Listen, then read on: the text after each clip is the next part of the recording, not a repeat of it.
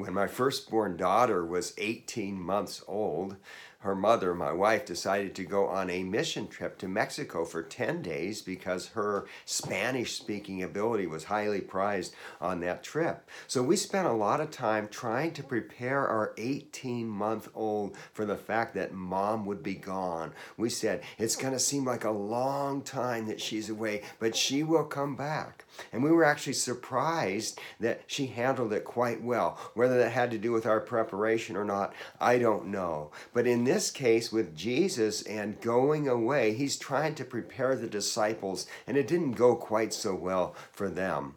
Welcome to Truth Talk with Ed Skipper, published every Monday and Thursday. Hear the words of Jesus to his disciples in John chapter 14, beginning with verse 28.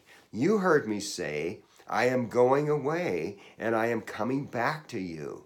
If you loved me, you would be glad that I am going to the Father, for the Father is greater than I. Now, Jesus, as a man, assumed a position under authority of the Father. And Jesus was returning to the Father and to the glories of heaven. But the disciples were concerned about themselves. They were not happy for Jesus. I recently had an event in my life in which there was a crisis someone was having that was close to me. And instead of being greatly, first of all, concerned for them and how I could help them, my first thought was, what's this going to mean for me? How's this going to inconvenience my life? And the Holy Spirit brought conviction that I ought to be concerned about them first and not myself. Well, Jesus is piling on the promises in John chapter 14 as he is about to depart. He has said that I am going to prepare a place for you. He has said that the works that I have been doing, you will do, and even greater works than these. He said, you can ask for anything in my name, and I will grant it. He said, I'm sending a counselor, an advocate, a helper to be with you, and we will make our home in you and be comfortable in you. And he has said also that he will give them peace that the world cannot give.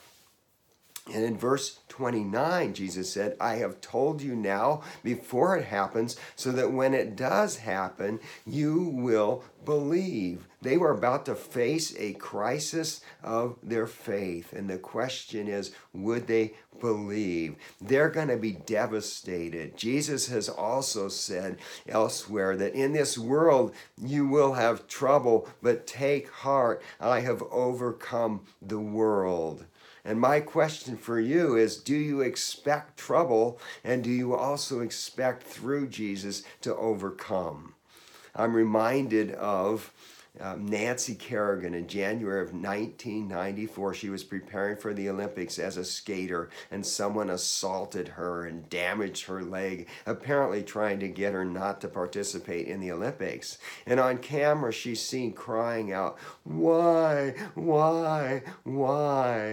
This famous scene where she's trying to figure out, why did this happen? And so often things happen in our lives that devastate us, that make no sense.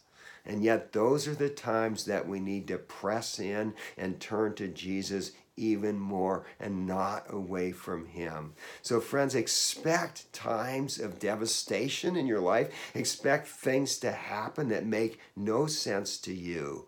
And turn to Jesus for comfort and for help and for perspective. If this video is helpful to you, make sure that you like it. And until next time, may you take full advantage of the Holy Spirit and Jesus Christ dwelling in you.